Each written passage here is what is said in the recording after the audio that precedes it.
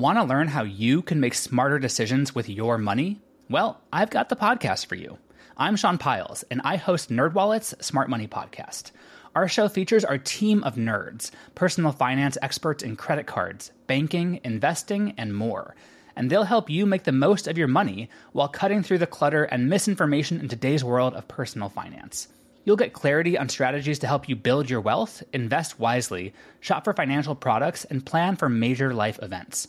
Listen to NerdWallet's Smart Money Podcast wherever you get your podcasts.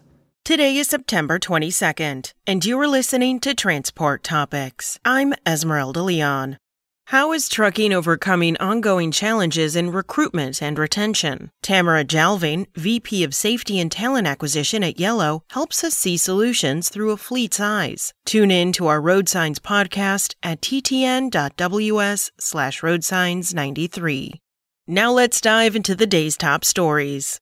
A federal judge has struck down as unconstitutional a truck tolling plan by the Rhode Island Department of Transportation that was challenged in a lawsuit by American trucking associations, as specifically aimed at motor carriers traveling through the state. Quote, "We told Rhode Island's leaders from the start that their crazy scheme was not only discriminatory, but illegal. We're pleased the court agreed," ATA President Chris Spears said in response to the ruling. The tolling plan was part of RoadWorks, a state initiative to raise funds to repair highway infrastructure.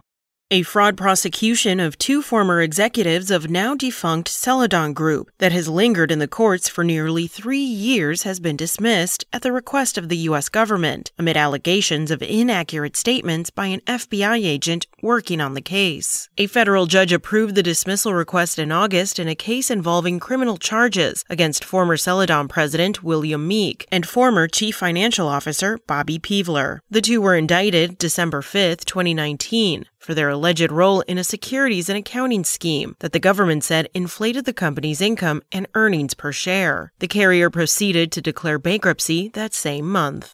What are the best and worst freight corridors for truck drivers based on amenities? To find out, technology company TruckerPath turned to the experts, the truck drivers themselves. In general, they gave a thumbs up to Interstate 80, a transcontinental route that extends from San Francisco to Teaneck, New Jersey. It scored 3.06 on a scale of 1 to 5. Faring the worst, with a 2.38 score, was I-45, a north-south corridor that runs entirely in Texas and links the Dallas-Fort Worth metro area with Galveston. That's it for today. Remember, for all the latest trucking and transportation news, go to the experts at ttnews.com. Spoken Layer. Want to learn how you can make smarter decisions with your money? Well, I've got the podcast for you. I'm Sean Piles, and I host NerdWallet's Smart Money Podcast. Our show features our team of nerds, personal finance experts in credit cards, banking, investing, and more. And they'll help you make the most of your money while cutting through the clutter and misinformation in today's world of personal finance. You'll get clarity on strategies to help you build your wealth, invest wisely, shop for financial products, and plan for major life events. Listen to NerdWallet's Smart Money Podcast wherever you get your podcasts.